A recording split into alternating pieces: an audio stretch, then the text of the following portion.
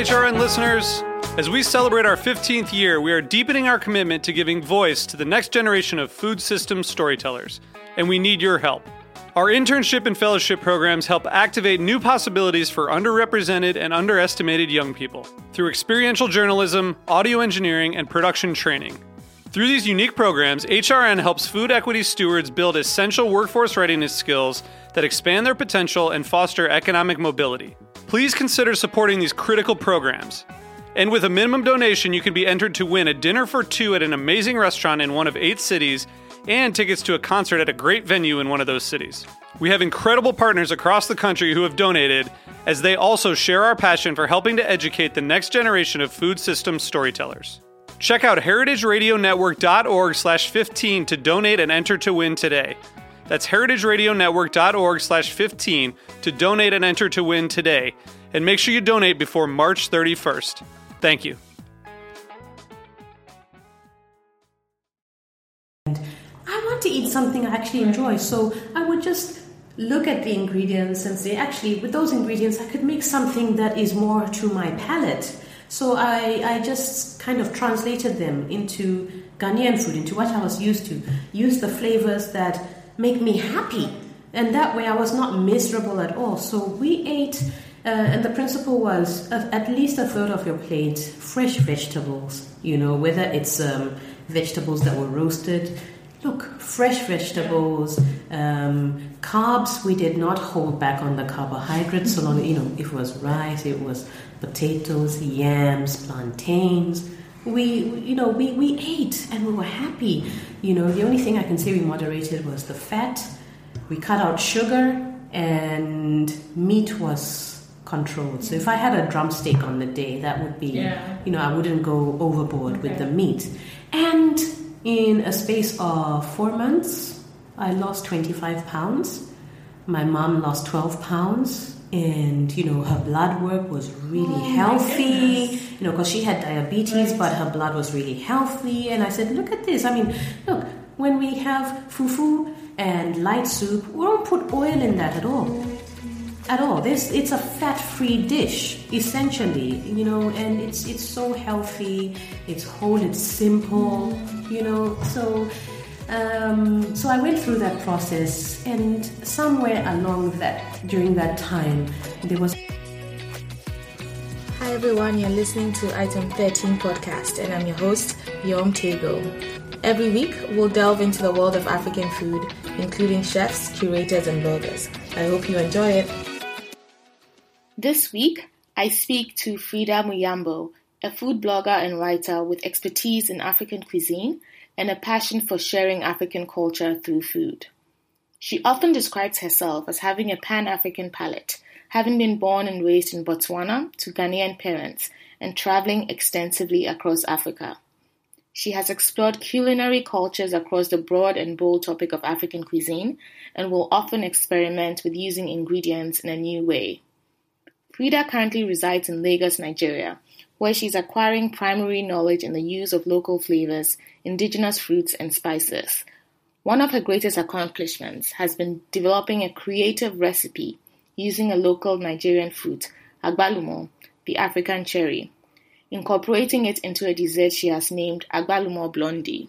She has pitched it to supermarkets and successfully sold it as a new bakery item in Lagos, adding to the food value chain and culinary history of the country. Freda continues to explore how she can use indigenous produce to promote food security within Africa. For my interview with Freda, we met in the vibrant city of Lagos, her new home base, and chatted about her adventurous cooking spirit and how her Pan-African background led her to starting My Burnt Orange. This conversation was so good, I've split this into a 2-part interview. Here's part 1, and stay tuned next week for the conclusion of our conversation. Should I call you Freda or Freeds? Because I see Freeds online. Yes. And I see Freda. You can call me Freda now. Okay. I went by Freeds when I was still shy. I'm not sure of what I was doing, but, the full name is Freda Muyambo, so you can call me Freda. So let's start by you taking us back to 8-year-old Freda, or 10-year-old Freda. What were you like? What were your influences? Wow. Do you know what? It's interesting that you say 8 years old, because It was when I was 8 years old. That's when I cooked my very first dish. Literally? Yes. Okay. I just picked a random number. Yeah, no. I cooked my very first dish with my dad. And it was very simple. I boiled spaghetti. And my father was so proud of me. The whole neighborhood heard about it. They said, "We heard you can cook spaghetti very well." I'm like, oh, my goodness. But yes, that was 8 years old. My mom had traveled, so... Interesting. Did he cook a lot? Because that's surprising for your dad. Your parents are Ghanaian, right? Yes. I can't say that my dad cooked... But you see, my mom would have cooked loads of stews and sauces. So, at home we would have just had to boil rice or cook spaghetti. So here I was with my dad boiling pasta. And so proud. Yes, no, honestly, my dad was my greatest cheerleader. Oh, nice. Honestly. And good stuff. Cool. Good so stuff. This was you were in. So I know you're truly Pan-African. So was this when you were in Botswana? Because I know you have Ghanaian parents, but then you sort of grew up. Absolutely. Yeah. So my backstory is I have Ghanaian parents, so I can say I am fully Ghanaian and proud of it. However, I was born in Botswana and lived there. I grew up there my whole life up until I left for university. Oh, really? So I didn't know it was that long. It was that long, and so truly Southern African. Yes, I'm also. Southern African, so I am 100% Ghanaian. Yeah. It's in my blood. I was born a Botswana citizen. Oh, interesting. So That I didn't know. Yeah. Nice. So then you left for university. Where did you go? So London? Is that where and how you ended up in London, or? No. I went down under. Australia. Yes. I went to Australia. I went to Melbourne. Okay. And lived there for 5.5 years. I did my university there. I'm learning so many new things about Yes. No, I did my uni there. I studied for 4 years there, and I think in Melbourne started to really fall in love with food and tell people a bit more about my background through food. I mean, I remember having some friends over for dinner, and I would typically cook Ghanaian food because that was what I was used to, that was what I knew, and that was way back before I started exploring with all sorts of cuisines. So even when you were in Botswana, your parents were primarily cooking Ghanaian food and you were also cooking Ghanaian food? Absolutely. You were not experimenting with more Southern African? No, we were. In fact, I'd say at home we ate Southern African food, we ate Ghanaian food, so there isn't any Ghanaian dish that my family would eat that I don't know. Okay. Even though the interesting thing is, we grew up in Botswana at a time where you couldn't get yams, you couldn't get plantains in Botswana, but that did not stop my mom from giving us a Ghanaian palate. She would make fufu using potato flour. And, so I credit a lot of my inventiveness to my mom because... you improvise. Right. Just because you don't have the authentic thing doesn't mean you can't have an authentic Ghanaian meal in front of you. I should try that potato fufu. Yeah, no, you just mix the potato mash. It's like potato mash flour, and you need some cornstarch. And so that's what really pulls it together and forms that gloopiness that you get from the fufu. All right. Then from Melbourne, you went to London? Because that's how I know you. So yes. I became a Londoner in my 20s, mid-20s. So, so I finished in Melbourne. I got married. I met a young lad in Melbourne, not from Australia. He's actually from Zimbabwe. See? Which adds another dimension. Yes. It adds another dimension to my Pan-Africanness because I am raising Zimbabwean children. Yeah. So they are also learning to have a Zimbabwean palate as well as Ghanaian, and now living in Nigeria, they are experiencing some Nigerian foods. It's cool. It's all part of our story. Yeah. So then we moved to London 2006. Okay. Yeah, and lived there for quite a while. It was nearly 10 years. But in London is where the story of my burnt orange really started. Because by now I had hosted a few dinner parties, so I had gained some confidence, and our thing was just having friends over for food, conversation, laughs, and we had this little quaint fireplace, so we would just eat and chill. It was so lovely. Doing, a variety of different African foods, or you were doing a mishmash of, because of your time in Melbourne, you're also in London, which is a very cosmopolitan city, yes. So trying to do a little bit of everything, if you will. I think it was a mixture of everything. I would always have something African inspired there. Jollof featured a lot. Because who has a dinner party without jollof? I mean, this is what I know. Right. And depending on if we had loads of Zimbabweans, it was such a treat having the traditional starch called sadza, which is cornmeal. Yeah. Cornmeal, very very similar to polenta. It's like white polenta. So, we'd have that, but I remember a typical spread for me would include, I'd have jollof, I'd have a salad, I would make my mom's goat kebabs, and I would make a roast chicken,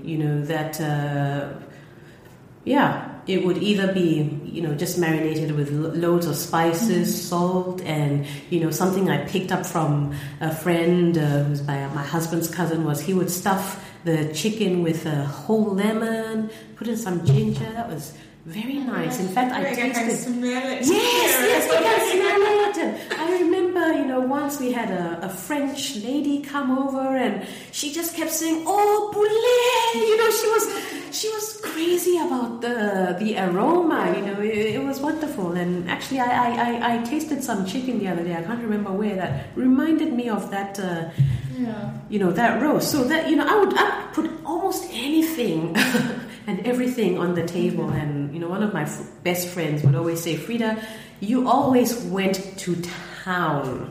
So so I would have a stew, I would have goat kebab, I would have a roast chicken, and I would always have a banana bread as dessert, especially when my sister moved over to London, because she was the baker in the family. So she would do her banana bread with this cream cheese frosting. Look, it wasn't for people who needed to diet. Because it was just food, loads of food, hearty, healthy. Right. Not thinking of portion control. I mean, we were in our 20s, nobody needed that back then. Yeah, so and that's how and actually the reason why I say that's how my burnt orange story started was our first flat in London, where we hosted most of our dinners. The kitchen walls were this vibrant burnt orange color. So that's why the inspiration or the that name is no, I mean, it's such a vibrant color, one of my favorite colors. It's just bold, and that one of my memories I've taken away from that flat is our massive table that just about filled the entire kitchen. London flats are not that spacious, but we plopped that table in the middle of this kitchen in the midst of burnt orange walls. It was beautiful. So I took, when we moved from that place, and we moved there once we had started having kids, it became the inspiration for my blog. So whilst because of the shift and change in balancing family life, couldn't do as many of these grand dinners, but I took that burnt orange kitchen with me in a way. That's so and cool. Created my blog. That's cool. I actually always thought that it came from a recipe or something when you were cooking with an orange, and so that's sort of how. Honestly, that's actually a really even more poignant story, like reminding you of like what food does in terms of bringing people together. Yes. And all of that. Yes. So it does that in the most powerful way, because we would have food, and I'm married to a Zimbabwean, so we would often have Zimbabweans over, and there was food, and the banter was always around politics. Yes, I was going to say when Africans get together. Yes, food and politics. You couldn't separate them. Yeah. So it was fun, but it was deep. Yeah, good stuff. So then, my mentor inspired the name for the food blog. But then what inspired actually starting the food blog? So what was the big aha? Like, I like to cook. Yeah. So I'm doing all of this good stuff. So the big aha, and it's very clear to me where it all started. So by this time, 2010, I had already had my first child, and being in my very late 20s, very near 30, now having to face the challenge of trying to keep it tight, lose weight, lose the baby fat and all that jazz. And so I think when my daughter was, by the time my daughter had turned 1, I had lost all the baby weight and even, got back to looking slimmer and fitter than I had done in years. And I remember I had done this, doing healthy eating, but it wasn't anything to do with, the diet fads of today. We're eating copious amounts of meat and fat and no carbohydrates. I was eating fufu, plantain. Oh, goodness. Please. No, I was eating all what I like to call the Ghanaian whole foods. Yeah. I was eating all of those. I was cooking as much as I could oil-free, or if I used oil. I mean, if I wanted an eggplant or okra stew, I would cook it, but I would measure my palm oil. Okay. So, I still had all the flavors that I wanted in there, and I would eat loads of it. And the main principle was, so long as the carbohydrates were not refined like flour or cereals. That's so interesting to me that someone was justifying, if you will, eating fufu to me the other day, saying that at least it's not processed. And it made me stop and think. And I was like, that's right. Like, I mean, it's all in moderation, of course, but like a lot of our foods, like you're saying, are whole foods. They are whole foods. And the problem is processed, refined foods. Yes, they are whole foods. They are what our ancestors ate. Mm-hmm. They are paleo. Hello? Seriously. Yeah. I mean, we could tell people we invented this stuff. I always keep saying, I said African food is not just about... bringing it to the world is not just about bringing the spices and the flavors, but also the healthy eating aspect of it. Because I think there's a misconception. There is a misconception. That our food is not healthy. No, our food really is healthy. So I remember, I was trying to lose weight. My mom was around at that time as well, and we joined this kind of sort of slimming support group. And all their recipes, minestrone soup, things that I was like, look, if I had to eat this, I'd be, sure, they taste nice, but it's not what I'm accustomed to eating every day. And I want to eat something I actually enjoy. So I would just look at the ingredients and say, actually, with those ingredients, I could make something that is more to my palate. So I just kind of translated them into Ghanaian food, into what I was used to, use the flavors that make me happy, and that way I was not miserable at all. So we ate, and the principle was at least a third of your plate fresh vegetables, whether it's vegetables that were roasted. Look, fresh vegetables, carbs, we did not hold back on the carbohydrates. So long, if it was rice, it was potatoes, yams, plantains. We ate and we were happy. The only thing I can say we moderated was the fat. We cut out sugar, and meat was controlled. So if I had a drumstick on the day, that would be, I wouldn't go overboard with the meat. And in a space of 4 months, I lost 25 pounds. My mom lost 12 pounds. And, her blood work was really healthy, because she had diabetes, but her blood was really healthy. And I said, look at this. I mean, look, when we have fufu and light soup, we don't put oil in that at all. at all. It's a fat-free dish, essentially, you know, and it's so healthy, it's whole, it's simple, you know. So I went through that process, and somewhere during that time, there was a TV program that aired. I can't remember what channel now, you know, it's a long time ago, but it was called The World's Healthiest Diet or something like that. So the presenter traveled to Japan, he went to the Mediterranean, America, England, India, and one other place. And I thought, man, he's really covered the entire world except Africa. So I thought this, you know, well, I just thought, well, who could blame him? Because we're not talking about our food. And things have changed now. It's been a few years, but back then, you couldn't find much information about African food. Nobody was singing about it. Nobody was promoting it as a healthy food or celebrating. I mean, there were people, but really, you know, how many are we? Billions of people in the world. Literally, there's hardly anyone creating a dent or creating waves in the space of African cuisine. So I you know, got to the end of my weight loss goals. We finished off with a trip to Ghana. I remember it was around Christmas. My baby was 1. I came to Ghana, was eating fufu, soup, everything, even more liberally. And I lost a further 6 pounds in that time. Remember, got back to my support group, and the lady was like, who goes on a Christmas holiday and loses weight? And I said, literally. Plus all the running around, I would think. Yeah, honestly. So I thought, this really inspired me. I said, I've eaten my food. I've lost weight. I'm healthy. Why not celebrate it? So then I decided I'm going to start blogging about my food. I'm going to start blogging about what I ate.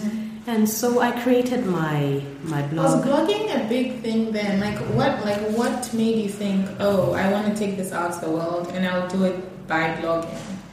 So, because I'm trying to think back then, because social media wasn't a big thing. It wasn't a big thing.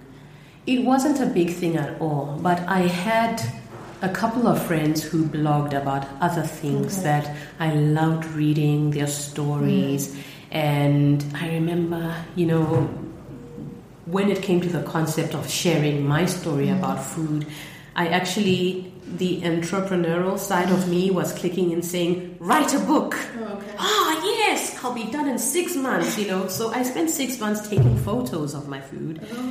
And I hadn't written anything. And I thought, this is quite unfortunate because I'm a very inventive cook. I rarely cook the same thing twice, the same way. So I thought, look, this is ridiculous. So whilst I cook, let me document what I'm doing. And, you know, I'm not about writing on paper. Way before Instagram. Yeah. You know, if Instagram was there back then, it would have been much easier. Right. But what I did was I said, okay, I'm going to take photos of what I do, take the steps, and write it, you know, record it immediately. And you know what?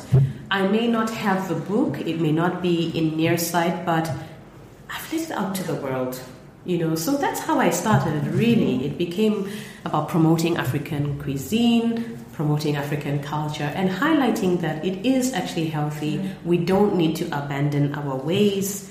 And we don't need to dismiss our own cultural foods to say, you know, it's for the peasants. You know, it's not. It's for us. Yeah, I agree.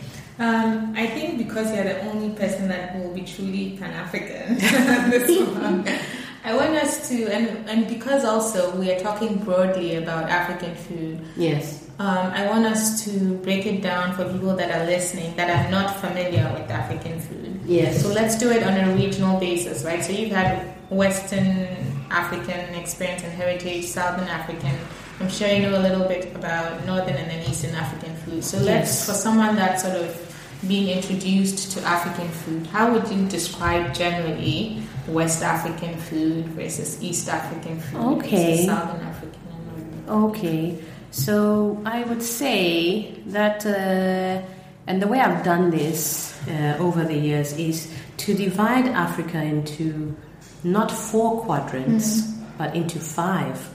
because what you have in East Africa is you have the Horn, which is Ethiopia, Eritrea, Djibouti, Somalia, and that area alone is so unique that it deserves to be categorized in its own subcategory. And Central Africa, so actually 6. Oh, that's right. Yeah. Because Central Africa can get forgotten, but there's a lot that goes on. It's usually lumped in Western Central Africa. I see sometimes, but Central Africa is distinct also. It really is, and I think it's going to take much more research to actually uncover it, because what I found about Central Africa is that because of the languages, there's a lot that is documented in French, so Anglophones may not understand, and it may be more difficult to uncover. But I spoke to someone from the DRC just last week, and she said, we have more food than you have in Nigeria. And I said, that is a bold statement, and I really wonder. But just to give you an overview, if we start in West Africa, I'd say, this is a region where, even if you look at 18th century maps, you had something called the Pepper Coast. So this is a definite spicy quadrant of Africa where you have a lot of and a variety of fresh peppers, fresh and aromatic peppers. That is what distinguishes West Africa. You would also have a secondary, not spice, but flavor that comes from palm oil. You can't have West African food without that palm oil taste. And the third thing is the actual ingredients we use: dried or smoked fish, smoked crayfish, meat that has been smoked. All these add to creating that distinctively West African flavor. We can go deeper than that, but just in a nutshell, we can start there. On the surface. I will add peanuts. But peanuts, I found, is used widely across Africa. Then I think I've identified two things that come up, but I will touch on that.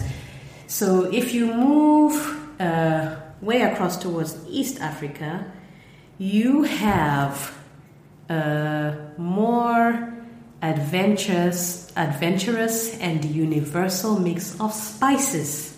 And I'm not saying heat. I'm saying spices: cinnamon, cardamom, ginger, pepper, black pepper, cloves. Cloves.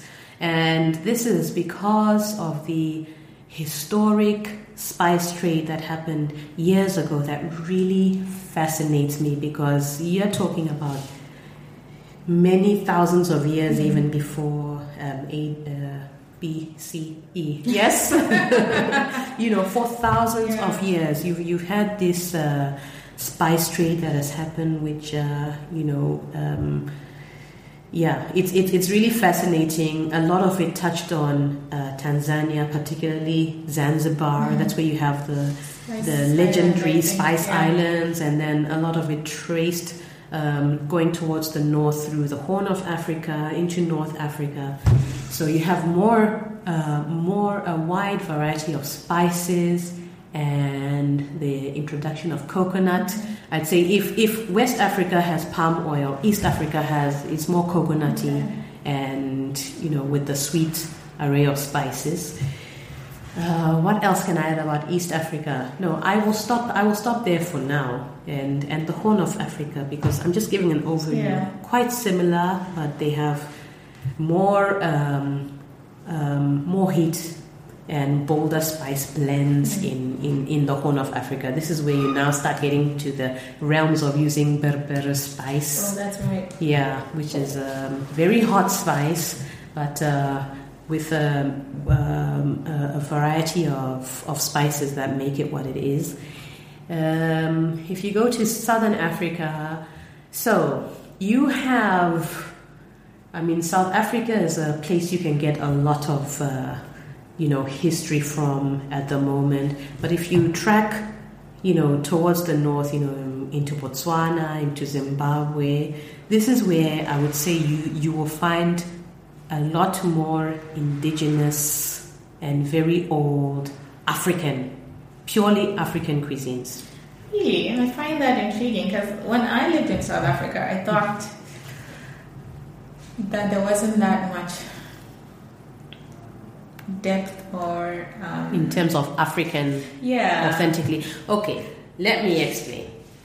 Okay, now this is if you move towards Botswana, Zimbabwe, you see more of the authentically African, and just for people to know, it would typically be a staple starch, whether it is cornmeal or millet, a relish, vegetable relish, spinach or peanut leaves or pumpkin leaves, and meat.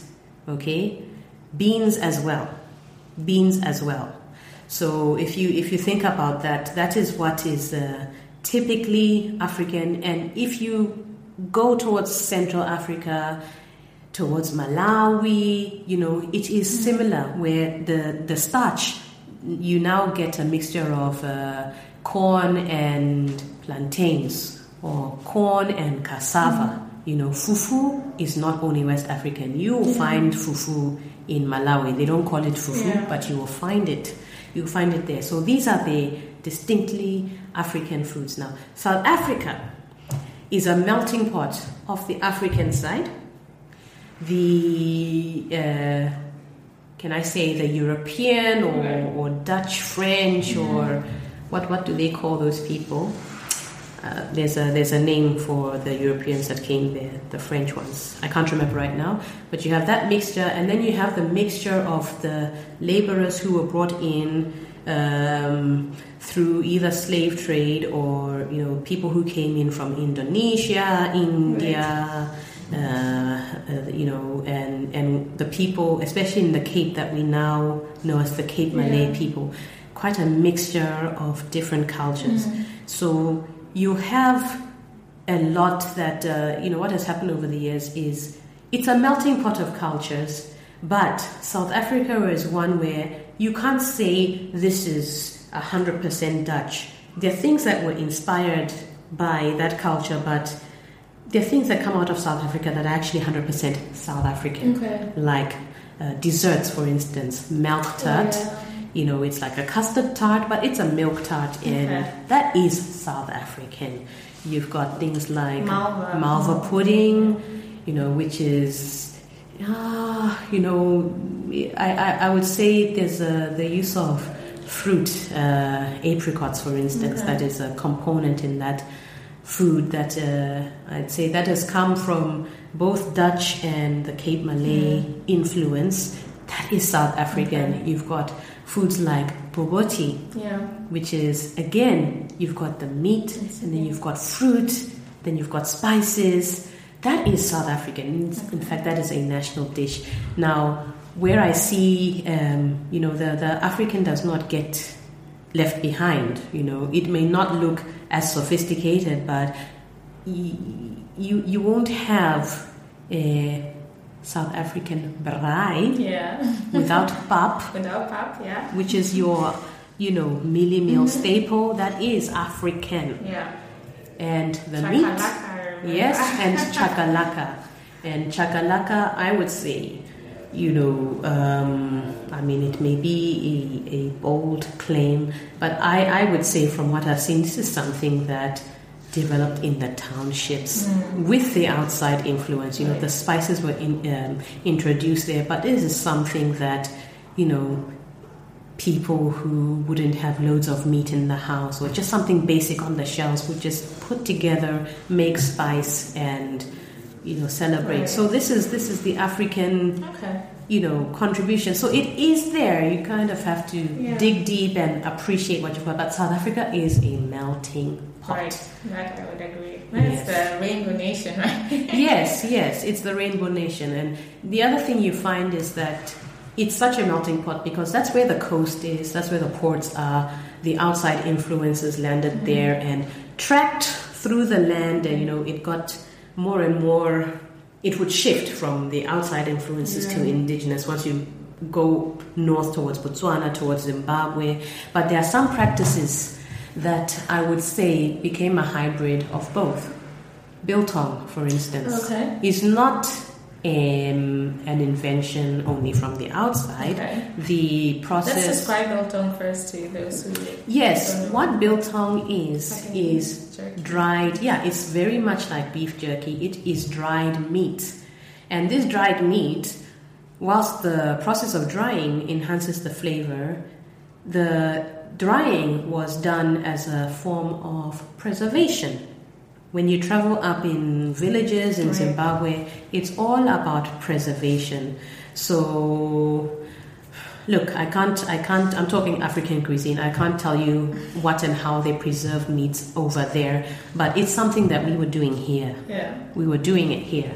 So, but what you had in South Africa is the introduction of spices, coriander. There's a lot of coriander and other spices incorporated into biltong, and that's what you have. But biltong is a very, you'll go into the villages who have never interacted with outside cultures from their own, and they have biltong just as a form of preservation.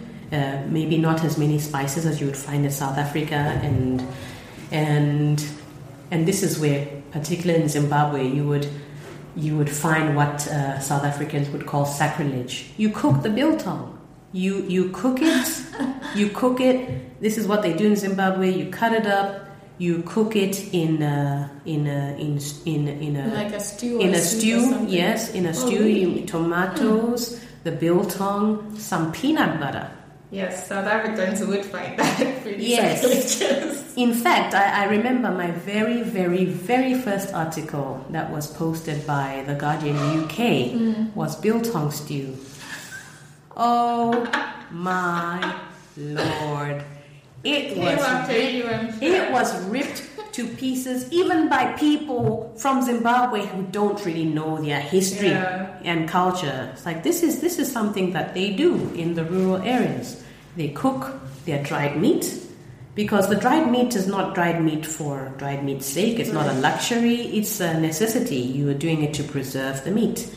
So yeah, there's so much that goes on. I must say, I'm just listening to you, so fascinated by how much you know. Like, how did you find out about all this? I mean, part of it is you being partly West African, married to Zimbabwe, and having lived in Botswana. Yeah. Then also knowing quite well, actually, all the influences and the history behind it all. Yeah, it takes a lot of research. The thing about food is that I love cooking, but it's not just cooking. I always say to people that somebody's food is going to tell you who they are, because if you trace back historically, food tells a story. I feel like it kind of provides information that narrows a gap.